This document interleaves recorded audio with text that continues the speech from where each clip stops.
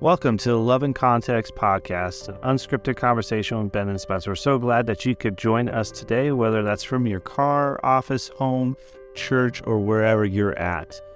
If you want to contact us, you can email us at loveandcontext@gmail.com. And also follow us on Instagram at loveandcontext. Welcome to the Love and Context podcast. We're going to say things again, and hopefully you're going to listen. I'm Ben. I'm Spencer. And he has a mouthful of sweet potato fries. So, which, I mean, let's be honest, everybody wants to record eating sweet potato fries, right? Oh yeah.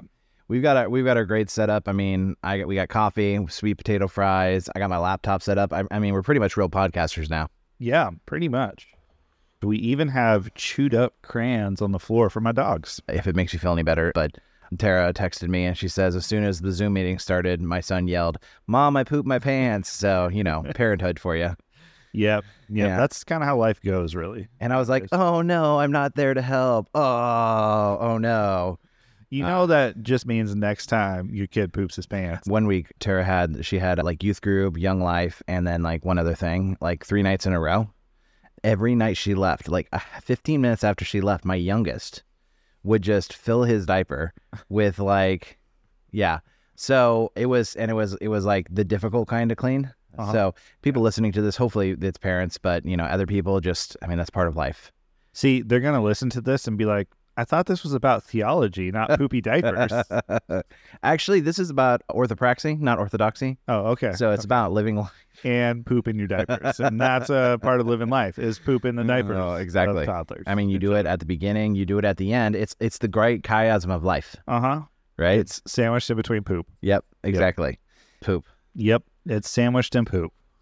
Well, on that note, join us. We are going to be talking about the golden calf today. Yeah, we're going to be in largely through Exodus 24 through the end of Exodus. So it's a good 16 chapters in there. Mm-hmm. So just if you haven't read your Bible or if you haven't checked out that section of Exodus before, you should stop, pause the podcast. Actually, if you're driving, don't stop. Like, you keep driving. Yeah. But pause the podcast, read those, because we're going to assume that you've read it once again, and we're going to talk about some things that happen in there. And if you haven't read your Bible and you're on this podcast, we're glad you're here. I would encourage you to pause the podcast and go read your Bible, though. Right. Definitely don't listen to this podcast in lieu of reading your Bible. Yes. Our words do not carry the same weight as the Word of God. Not by a long shot. Spencer would agree more, except he's got a mouthful of sweet potatoes. Only two sweet potato fries. All right, so the first thing I actually want to talk about in this section here, before we actually get to the golden calf, and I'm mentioning this because in a few weeks we're going to be getting into Leviticus. And there's a story in Leviticus 10 that correlates to what's happening here in Exodus 24. Okay? So in Exodus 24, God comes and talks to Moses. He says, hey, I want you to come up here on top of the mountain. You, Aaron, Nadab, and Abihu, 70 of the elders of Israel, you're going to worship at a distance. And Moses alone is going to approach the Lord. And so they go up on top of this mountain. There's some sacrifices. They're there for 7 days. They see God, whatever that means. Like, there's a ton of debate about what that means, because we also know that other places it says you can't see God and not die, but it's very clear that they see God, right? So we don't exactly understand what that means. There is a ton of rabbinic conversation on it. Yeah. But basically say that they see the glory of God. Mm-hmm. And so they're there for 7 days. And then Moses is called up into the cloud. And up in the cloud is actually where they're going to talk about the 10 commandments, as we called them, or last week as we talked about them as the 10 words. Yeah. So a couple of the things that I want us to note and just pin in your brain. And if you want to get ahead of us and go to Leviticus 10, go ahead. But there's going to be a couple of things that are very distinctive in this story that we should notice. One, there is a cloud presence, that there are elders. There's Moses and Aaron, Nadab and Abihu, all named people. Mm-hmm. And there's also going to be a period of 7 days. There's going to be sacrifices. There's going to be eating. Somebody is going to go enter the presence of God. Mm-hmm. That's really important because we're going to talk about that when we get to Leviticus. Okay, so we're putting a pin in that. I know a ton of people, like, if you're one of those people who can't wait to check it out, go to chapter 10 of Leviticus, I believe it is, and take a look at it. Mm-hmm. Yeah. So God calls Moses up, and he proceeds to give him the commandments. And it says, when Moses went up into the mountain, this is verse 15 of chapter 24, When Moses went up into the mountain, the cloud covered it, and the glory of the Lord settled on Mount Sinai. For 6 days the cloud covered the mountain, and on the 7th day the Lord called to Moses from within the cloud. To the Israelites, the glory of the Lord looked like a consuming fire on top of the mountain. Then Moses entered the cloud as he went on up the mountain, and he stayed on the mountain for 40 days and 40 nights. Mm-hmm. Okay? Now, of course, we've been talking about why it's really important to understand Torah in this conversation with Jesus, right? Yeah. Because immediately, 40 days and 40 nights should stick out to us. It should. Yeah. So not only looking forward, but where else might 40 days and 40 nights strike us looking backwards? I don't know. Maybe this giant flood that happened some time ago. Right. You know, when Noah was sitting where it rained. Sorry, Noah was sitting on the water for a long time. He was sitting on it. It was made of ice. It was cool. Yeah. You're like, you know, there's going to be people now who are like, there's ice in the story of the flood. Well, I mean, there were 6 months of time, so maybe it was over winter. I don't know. But I like how you're trying to justify your slip up here. Yeah, I know, right? But it rained for 40 days and 40 nights. Right. You know, and it's funny because coming into this story, one of the things we're actually going to talk about is how God begins to tell a recreation narrative at Sinai, right? I'm actually not going to spend a lot of time on this because I'm going to link in the show notes the episode of Bema where Marty Solomon does a really good job of showing how there's a recreation story going on at Sinai. Mm-hmm. But there was a lot of, and God said, and God said, and God said, and God said, going through this creation of a temple, right? But one of the things that Marty mentions in that podcast, which I think is a very good piece for us to settle on, is in creation, God creates a space and he asks humanity to fill it. Mm-hmm. Then in the story of Sinai, God has them create a space and then he says he's going to fill it. Yeah. And then we're going to see both of those realities actually intersect in the New Testament when the new church is opened. Mm-hmm. Because we're both going to multiply, go forth and make disciples, and we're also going to be the temple. We're going to be the space that the Holy Spirit dwells. Mm-hmm. Right? So these stories are connected, and it's really important that we start seeing that. Yeah. And before we get too much further, we do also just need to talk about there is not a lot of time that passes between the Red Sea and this moment. Right. These things happen pretty closely together, and we need to make sure before we get to the golden calf that we were talking about the fact that we had the Red Sea. They went to the desert. They had manna from heaven, water from a rock. They had the Lord still leading them with miraculous signs, right? And then they get to Sinai, and they now see this mountain covered in fire. The interesting thing about this is this actually harkens back to the burning bush, because this mountaintop, we're not talking like lush mountaintops of Pacific Northwest in America, or the green hills or the green mountaintops in Alaska, or some of those places. We're not talking that. We're talking a rock. Maybe had some bushes, maybe had some of that on it.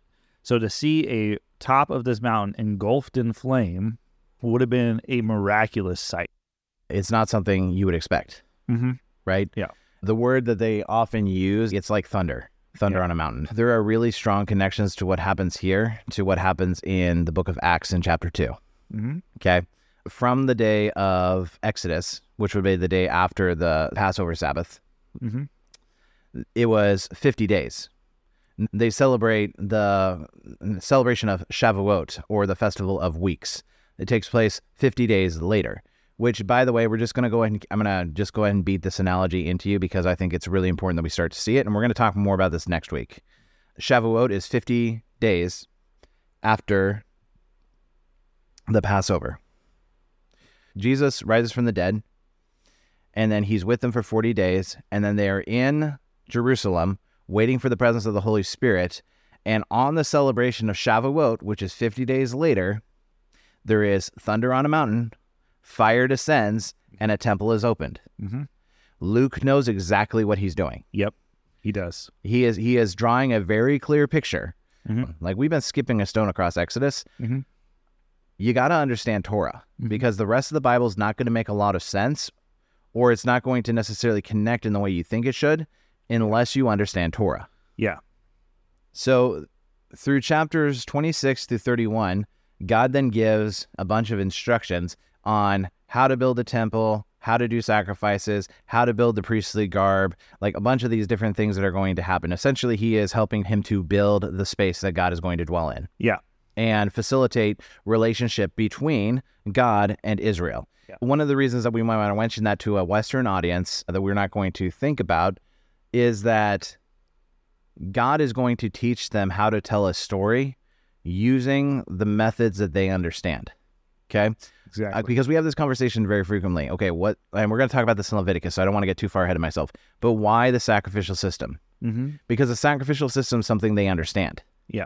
And God is going to use the sacrificial system to tell them a different story. Mm-hmm.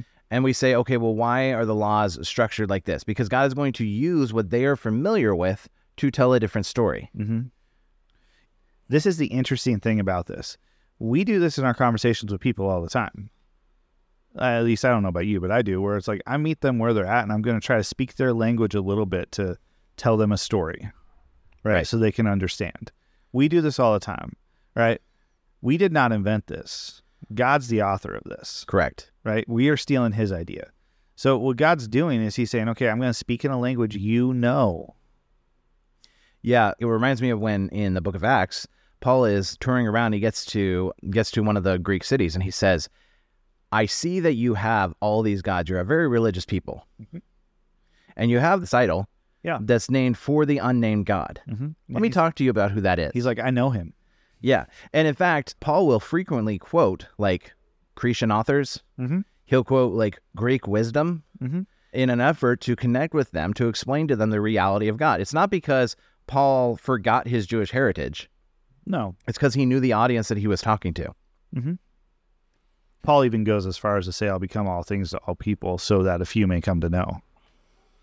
I think one of the reasons it's important to bring this up is because we can often go to where we're like, okay, well, we need to speak this one language in this one tongue. Mm-hmm. And it's like, okay, yes, we need to understand the truth of the gospel and we need to proclaim that, but we need to proclaim it in a way that resonates with the people around us. Yeah, and can we even clarify that a little bit more? Because I think sometimes when we say truth of the gospel, I think you might think right theology. And while I don't disagree with that, we're actually talking about the right heart. Mm-hmm. The heart of your intentionality is more important than your theology. Yeah. Now, don't misunderstand me. We're not saying theology is unimportant. You do actually need to have a firm basis and groundwork of who God is. Yeah. But when you read the Bible, it's to understand the heart of who God is and to fulfill his mission in the world around us. That is done through proper understanding, a proper base, but it's also done through understanding the character of who God is. Mm-hmm. Yeah. And when you understand the heart behind something or behind someone, it changes the meaning of everything. Right. Let's use our example we've talked about with sacrificial system. Mm-hmm. Okay, so if you make an assumption looking at a sacrificial system that the reason God has people sacrifice animals is because he is not a vegetarian, right? He's a meatitarian. Yeah. And he likes the smell of animals and it's meant to appease God, then you're going to come away with the wrong message. Sacrificial system is not about earning God's forgiveness. If you think that, we're going to dispel that very quickly in the book of Leviticus. Mm-hmm. That is not the purpose of the sacrificial system. The purpose of the sacrificial system is for relationship between man and God to be restored. Mm-hmm. It is about relationship, it is about connection, and it is about fathers bringing their sons and daughters home. Yep. So with all that being said, now we get to the crux of the story. I'm going to call it the pivot point. And this is the place where people talk about Israel's failure. And we're going to point out a lot of the things that Israel foolishly does here. But I also want to give you pause because everything that they do that's foolishly, I don't want you to pretend like people in the church in the modern day haven't done. Mm-hmm. We very quickly forget about all that God has done for us. Yeah. It says that when the people saw that Moses was so long in coming down from the mountain, they gathered around Aaron and said, "Come, make us gods who will go before us. As for this fellow Moses who brought us up out of Egypt, we don't know what has happened to him." Okay, I need to pause here. Make us gods who will go before us, right? Mm-hmm. What did God say? It was the first of the 10 words that he says. I am the Lord your God who brought you out of the land of Egypt. You will have no other gods before me. Yeah. They have this conversation at the base of the mountain. They're like, yeah, we're going to agree. We're going to follow. But Moses, you got to talk to God because he's scary. Mm-hmm. Right? Actually, funny story. That kind of reminds me of James. He wanted something, and I was like, okay, what do you want? And he's like, well, you need to go ask them because they're scary. I'm like, well, it's Mr. Spencer. He's not that scary, like scary, but not that scary, right? But it's very much whenever I see something like that in the Bible, I always think of James. Mm-hmm. Yeah. To give you guys an idea of how not scary I am, I'm the one in the relationship between my wife and I, and my relationship with my daughter, where Denver comes to me when she's like, oh, I want to be spoiled, or I don't want to be told no. And then when I'm like, go talk to your mom, she's like, I don't want to. Like, that's kind of what happens. And so, I'm least intimidating person in the world here. Incidentally, we can say this with utmost confidence because I saw walking through laughing at that statement as she went. Yep. So we know that it's true. Yep. So once again, let's talk about timeline here. Yeah. So it says that Moses was in there for 40 days and 40 nights. Mm-hmm. So somewhere in that 40 days, likely towards the end, because Moses is about to come back down, mm-hmm. right? They're like, okay, he's not coming back. Mm-hmm. 40 days. How short of a time is that given everything that they've just gone through? It's not that long of a time. We do things that we have to wait 30 to 45 days all the time. Right. Right.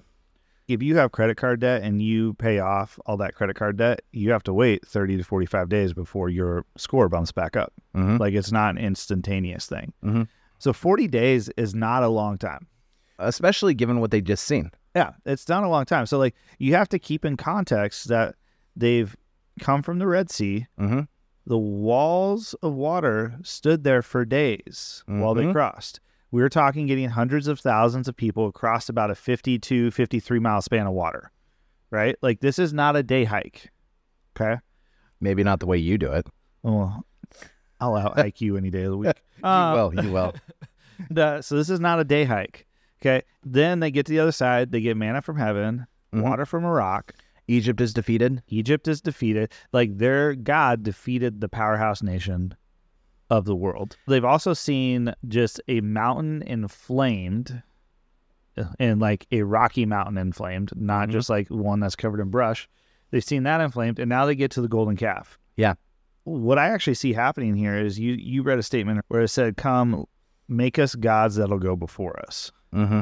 This actually harkens back to Egypt, where Egypt had multiple gods that went before them. They're saying, okay, this is what we know. We've known that for a long time. Make that happen. Right. And God is over here and he's like, no, I already told you, put no other gods before me. So Aaron makes them the golden calf. If you're asking why a calf, it's Egypt worship, right? So they're actually creating the gods from where they came from, which I think is I'm going to steal this from Marty, and I think it's a great point. Sometimes even when you're out of Egypt, you still have to get Egypt out of you. Mm-hmm. That is a story that we can walk with as a church really firmly. Mm-hmm. So God then says to Moses, it's in verse 7 here, it says, the Lord said to Moses, go down because your people, whom you brought up out of Egypt, have become corrupt. They have been quick to turn away from what I commanded them and have made themselves an idol cast in the shape of a calf. They have bowed down to it and sacrificed to it and said, these are your gods, Israel, who brought you up out of Egypt. I have seen these people, the Lord said to Moses, and they are a stiff-necked people. Now leave me alone so that my anger may burn against them and that I may destroy them. Then I will make you into a great nation. Okay. A couple of things I want to point out here. God is clearly trying to get Moses to engage him. Mm-hmm. I've had this conversation with a number of people and they're like, oh, I don't think so. And I said, no, listen to what God actually says. Go down because your people, whom you brought up out of Egypt.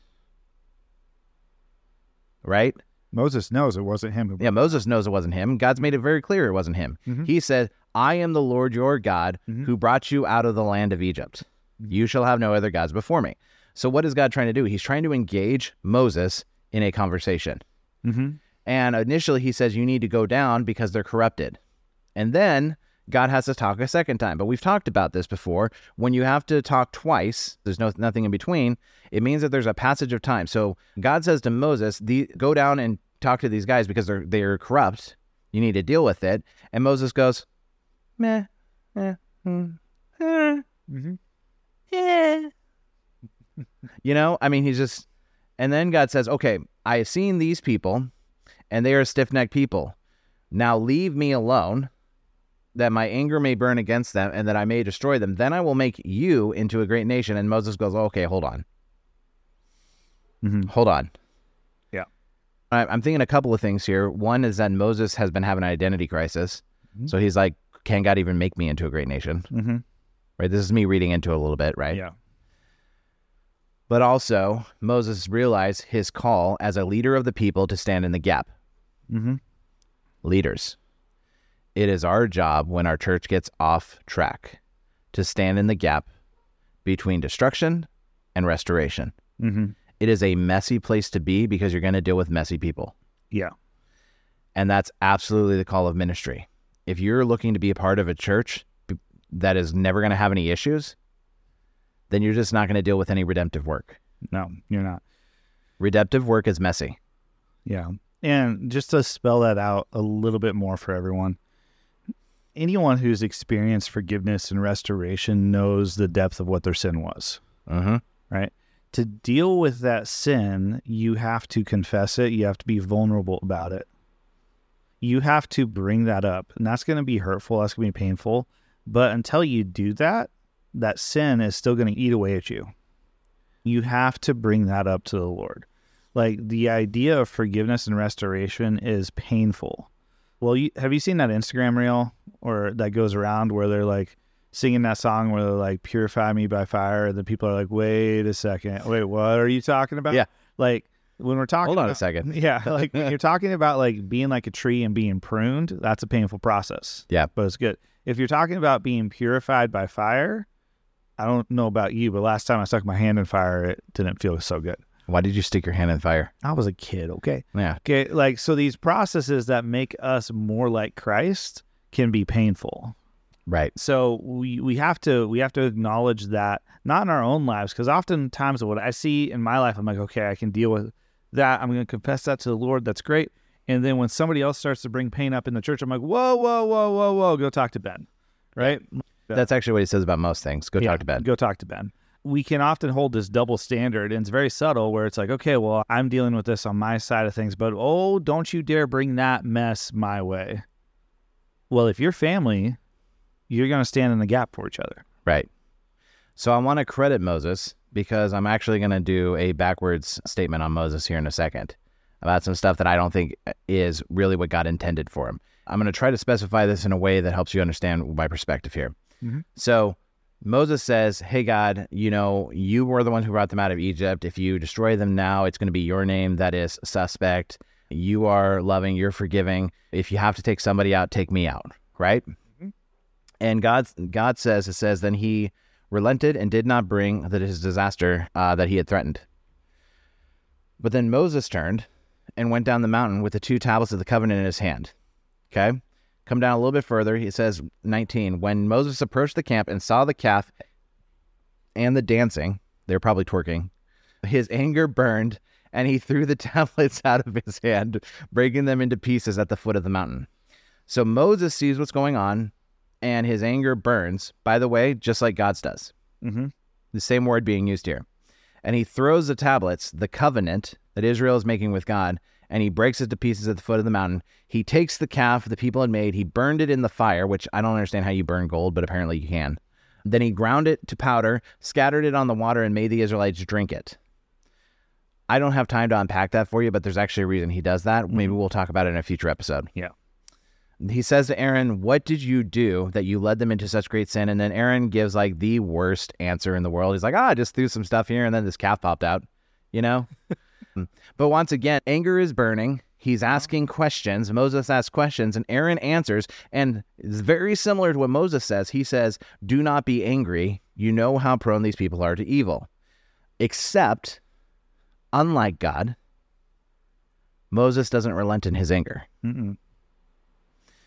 Instead, he calls the Levites and he says, whoever is for the Lord, come to me. And the Levites rallied to him. Then he said, this is what the Lord, the God of Israel, says. Each man strap a sword to his side, go back and forth through the camp, from one end to the other, each killing his brother and friend and neighbor. The Levites did as Moses commanded, and that day about 3,000 of the people died. Then Moses said, you have been set apart for the Lord today, for you were against your own sons and brothers, and he has blessed you this day. The next day Moses said to the people, "You've committed a great sin, but now I will go up to the Lord. Perhaps I can make atonement for your sin." All right, I've got to talk about this, and I want to specify, you do not have to agree with me on this. But I think that there's some hints in the text that talk about a deeper reality of what's going on here. Mm-hmm. The first is this. Regardless of whether Moses, what he did is right or wrong, God doesn't comment on that. Mm-hmm. He allows Moses to lead, even if he necessarily does the right or wrong thing. Mm-hmm. Okay? You will notice in the text, God doesn't say, "Oh, I'm going to forgive you because you killed 3,000 of your people." Mm-hmm. He also doesn't say anywhere in the text, "Go and kill 3,000 of your people." Mm-hmm. Like, none of those things exist in the text. Mm-hmm. And it's really important that we notice that, because we assume things. We assume because Moses is a chosen leader of God, Moses, who was a friend of God and spoke to God face to face, we assume that everything that he does is perfect. But the reality is, up to this point, we've seen all of our characters and they do some really questionable things. Yeah, they do. Abraham's been questionable. Yeah. Isaac, Jacob. Especially Jacob. Yeah, especially Jacob, right? The little usurper. Uh-huh. And Moses, I mean, let's not forget that he killed a couple of people and then he was running from his responsibility. He didn't circumcise his kids. Like, there's been a number of decisions throughout this that have been questionable. And let's also not forget, it's coming up in the future, so we're not going to get too far ahead of us. Moses doesn't go into the promised land. Mm-hmm. Don't misunderstand me. I'm not saying that God's favor didn't rest on Moses. I'm saying let's not pretend like everything Moses did was what God wanted him to do. Yeah. God often works in spite of us, not because of us. Yes. We need to say that again. God often works in spite of us, not because of us. Mm-hmm.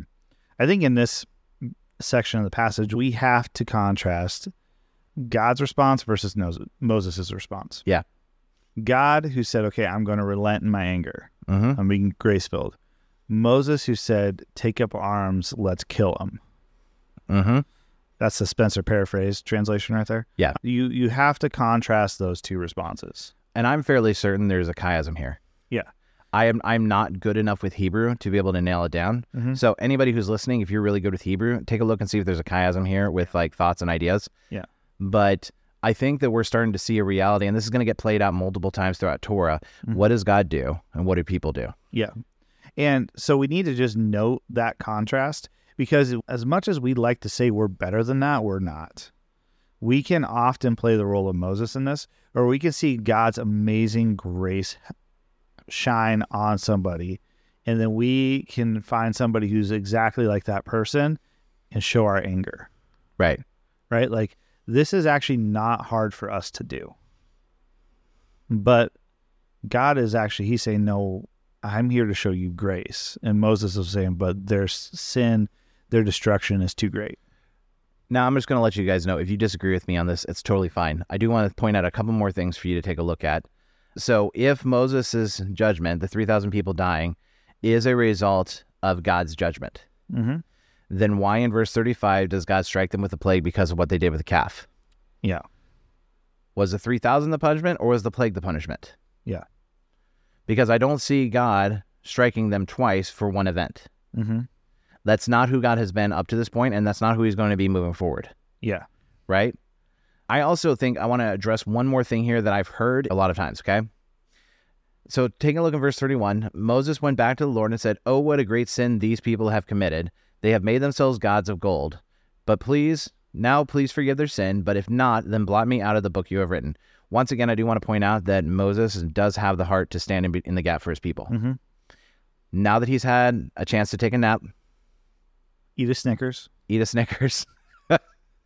Now that he's had a full night's sleep, he comes back and he's back understanding, which, by the way, I think this is not necessarily inherent in the text, but when you're upset, maybe it's a good time to take a pause, step away, and then take a breather and come back. Mm-hmm.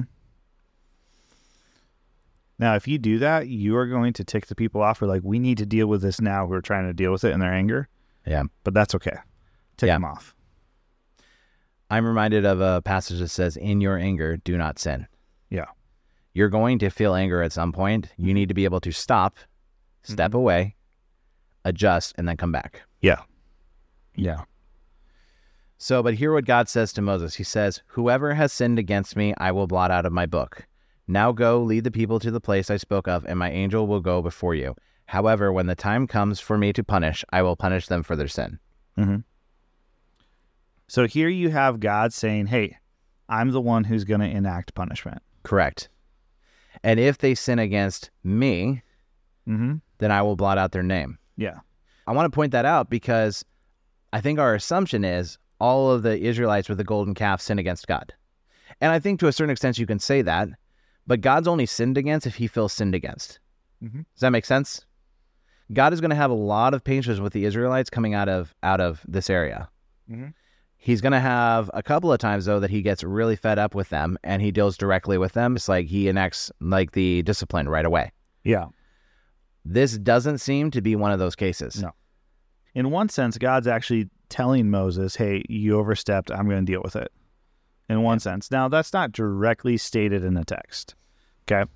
And also, if you're just wondering, this is a pretty contested over passage as far as punishment and stuff like that. But that's a whole nother. Yeah, it's contested, but not a lot of people talk about it. Yeah.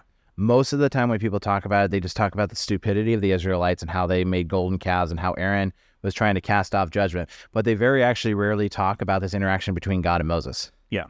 Except that they talk about standing in the gap. But they don't actually talk about what's actually written in the text. And one of the things we want you guys to do, just like we do, when we read this text, we actually want to read it to understand the heart of God.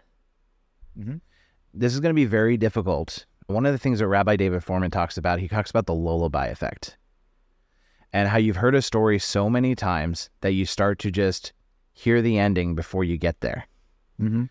When you read the Bible, at least once a year, you need to read it without any preconceived notions in your mind. If you read that story, if you read Exodus 32, without preconceived notions, now reading what came before it, but without your preconceived notions, what do you actually get from the text at that point? I'm not saying all those observations are going to be good, but you need to get past the lullaby effect of just hearing the words that somebody else spoke to you, including, by the way, the people on this podcast. You need to be able to filter out our words and be able to hear the text stand on its own. Oh, I love this next thing that happens in chapter 33, because one of the things that we talk about in the golden calf, we talk about like this judgment that's placed on them and all these different things. In the back half of the book, there's this interesting thing that happens, and it's why a lot of people get frustrated reading Exodus, because it gets really, quote unquote, boring.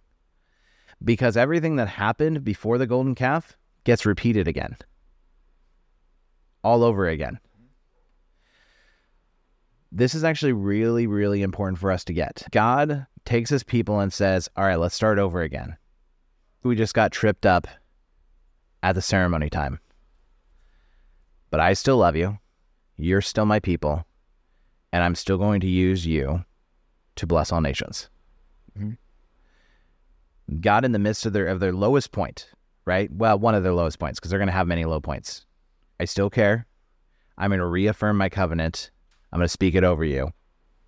And I'm going to use you to bless all nations still. Yeah. I want to point out what happens in chapter 33, because I think it's actually very telling on how God begins to work through Israel again.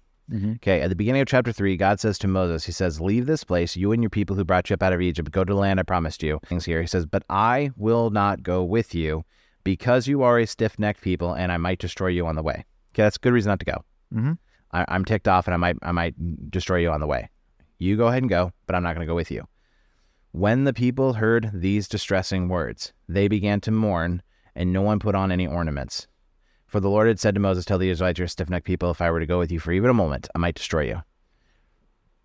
Moses said to the Lord, you have been telling me, lead these people, but you have not let me know whom you will send with me. You have said, I know you by name, and you have found favor with me.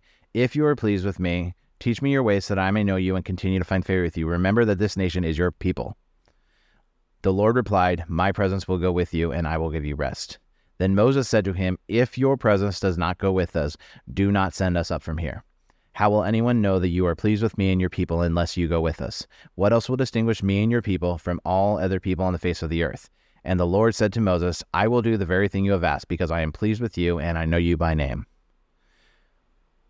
Holy cow. Okay? That is a massive change in the people. Because the people hear God say, I'm not going to go with you. And they're like, no, he has to go with us. Mm-hmm. If he doesn't go with us, everything is worthless.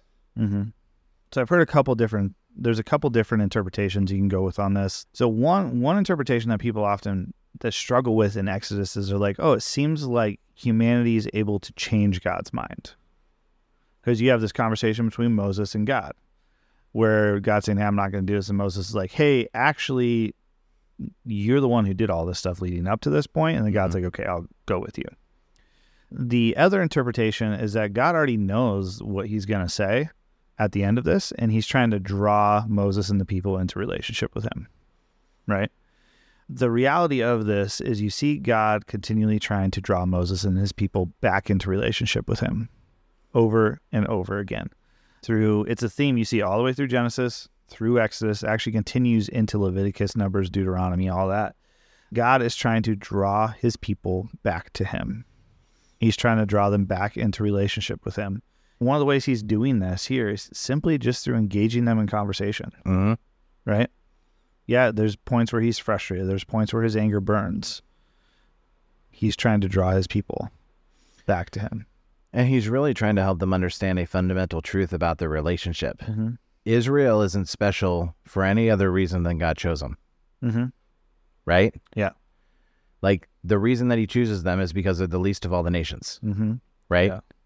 So we read that and we think, oh, yeah. But no, it's a serious point. If God goes with you, you take your worthless talents and you add God and suddenly you're a superstar.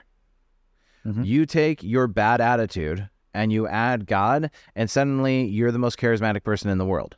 Mm-hmm. You take your failures and you add God and you have 100% success rate. Mm-hmm.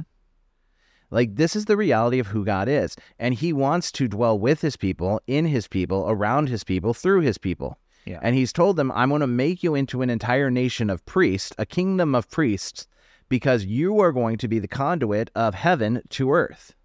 Mm-hmm. Israel, because people know you can't do anything on your own, you're going to be a conduit of blessing, and through you, all people are going to be blessed. So when God engages them on this idea, he says, I'm not going to go with you. And they go, no, we get it. You're it. Mm-hmm. If you don't go, we can't go. Mm-hmm. We need you with us at all times. Yeah. And so then you continue this conversation between God and Moses. And Moses then says in verse 18, he says, show me your glorious presence. And the Lord replied, I will make all my goodness pass before you, and I will call out my name Yahweh before you. I will show mercy to anyone I choose, and I will show compassion to anyone I choose. But you may not look directly at my face, for no one can see it and live. This whole thing happens, and then there's a spot where the Lord passed in front of Moses, calling out, Yahweh, the Lord, the God of compassion and mercy. I am slow to anger and filled with unfailing love and faithfulness. I lavish unfailing love on thousands of generations. We heard that before. Mm-hmm. We've talked about that before. Yeah. I forgive iniquity, rebellion, and sin, but I do not excuse the guilty. I lay the sins of the parents upon the children and grandchildren, and the entire family is affected, even the children of the third and the fourth generation. Mm-hmm. Right? So you look at this, and you have this God who's saying, no, I am a God of compassion, mercy, unfailing love, slow to anger, but I still take care of business when I need to. Right. Well, and specifically, he's once again telling Moses, I will take care of the guilty. Yeah. You don't need to do this. Mm-hmm. I do think it's worth noting, taking a look in verse 8, Moses bowed down to the ground and worshipped. Lord, he said, if I have found favor in your eyes, then let the Lord go with us. Now, God's already said he's going to go with us. Moses is saying it again. Mm-hmm. Although this is a stiff-necked people, forgive our wickedness and our sin and take us as your inheritance. Yeah. Then the Lord said, I am making a covenant with you before all your people. I will do wonders never before done in any nation in all the world. The people you live among will see how awesome is the work that I, the Lord, will do for you. Mm-hmm. I'm reminded of something Jesus says in the New Testament. He says, you marvel at these works, but greater works than these will you actually see? Mm-hmm. Greater works.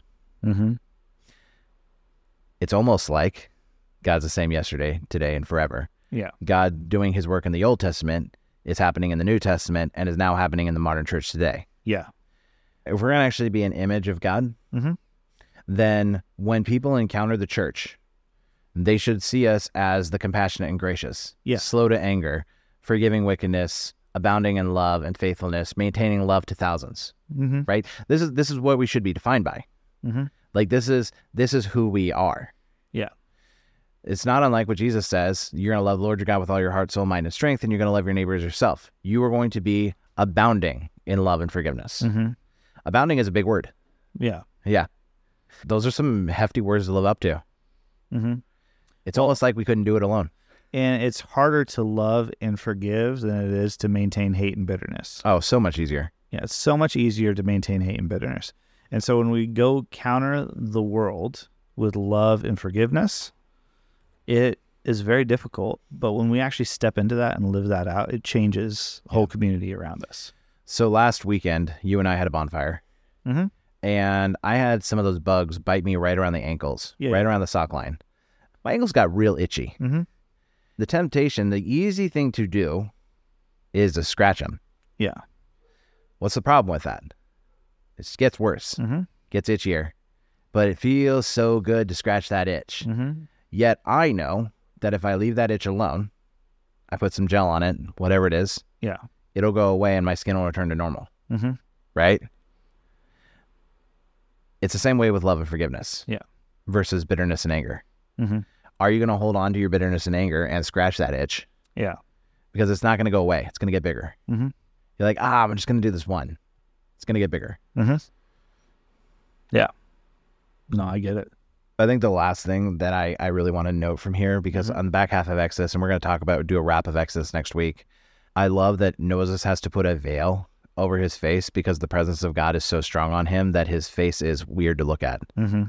Like it's glowing with the presence of God. Yeah. Like that's kind of funny and hilarious and also like cool. Mm-hmm. Right? Yeah. I don't think it's meant to be funny or hilarious.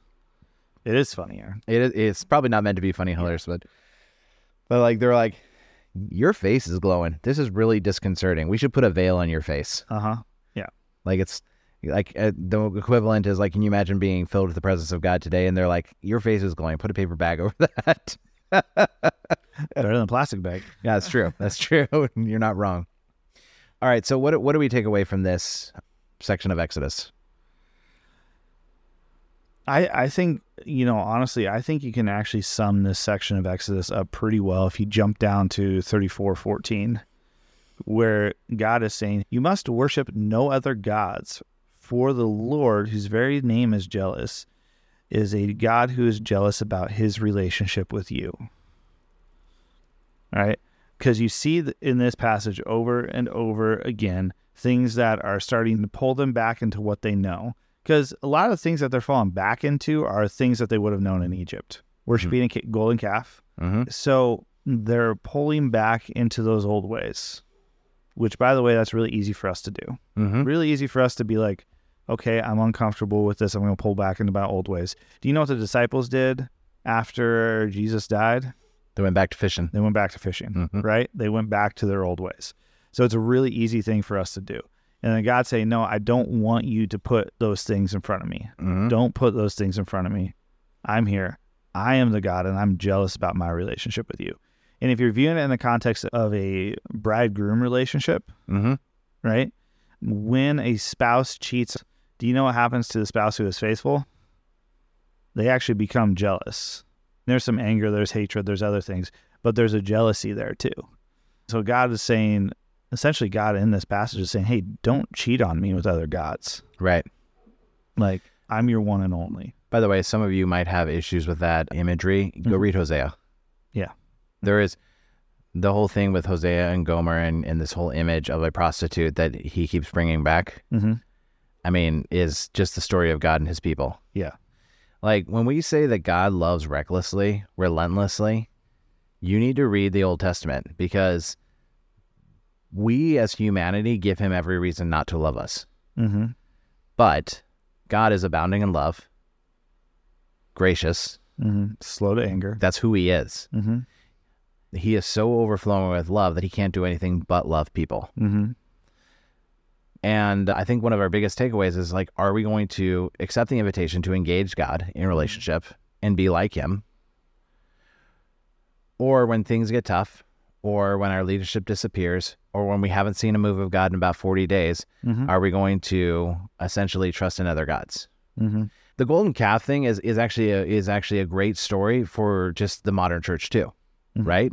Because how often you and I even, we have God do something in our life, and then like 3 days later, we're like, yeah, I'm going to go do this instead, right? You talk about like times of revival where God is moving in a really powerful way, and then like a week later, people are like, I don't have time to read my Bible. I don't have time to pray. When in that moment in the presence of God, you couldn't think of doing anything else. Yeah. Right? Yeah. Well, we want to thank you guys for stopping in and listening and hearing us chat, listening to us eat sweet potatoes, sweet potato fries specifically. They were delicious. They were delicious. Well, I'm assuming they were delicious. I didn't eat them. They smelt delicious. So now everyone's like, wait, Spencer didn't share with Ben. You are right. I did not share with Ben. Yeah. To be fair, like sharing with me, I would eat like more than half of them. Yeah. If you guys have thoughts or comments, please email us at loveandcontext@gmail.com. If you have thoughts, questions, anything relating to Torah, we are going to have a Q&A at the end of Leviticus. So those thoughts and questions need to get sent soon. Yeah. You can also contact us at loveandcontext@gmail.com, as well as on Facebook at Love and Context. Yeah. Well, until next time. Thank you so much for listening today. We hope you enjoyed this podcast, and we hope that you got something out of it. If you have any questions, please contact us at loveandcontext@gmail.com. You can also follow us on Instagram and message us through there. And Instagram is Love and Context. Again, loveandcontext@gmail.com or Instagram are the two ways to get a hold of us if you would like. Thank you once again. We really appreciate you being here. God bless.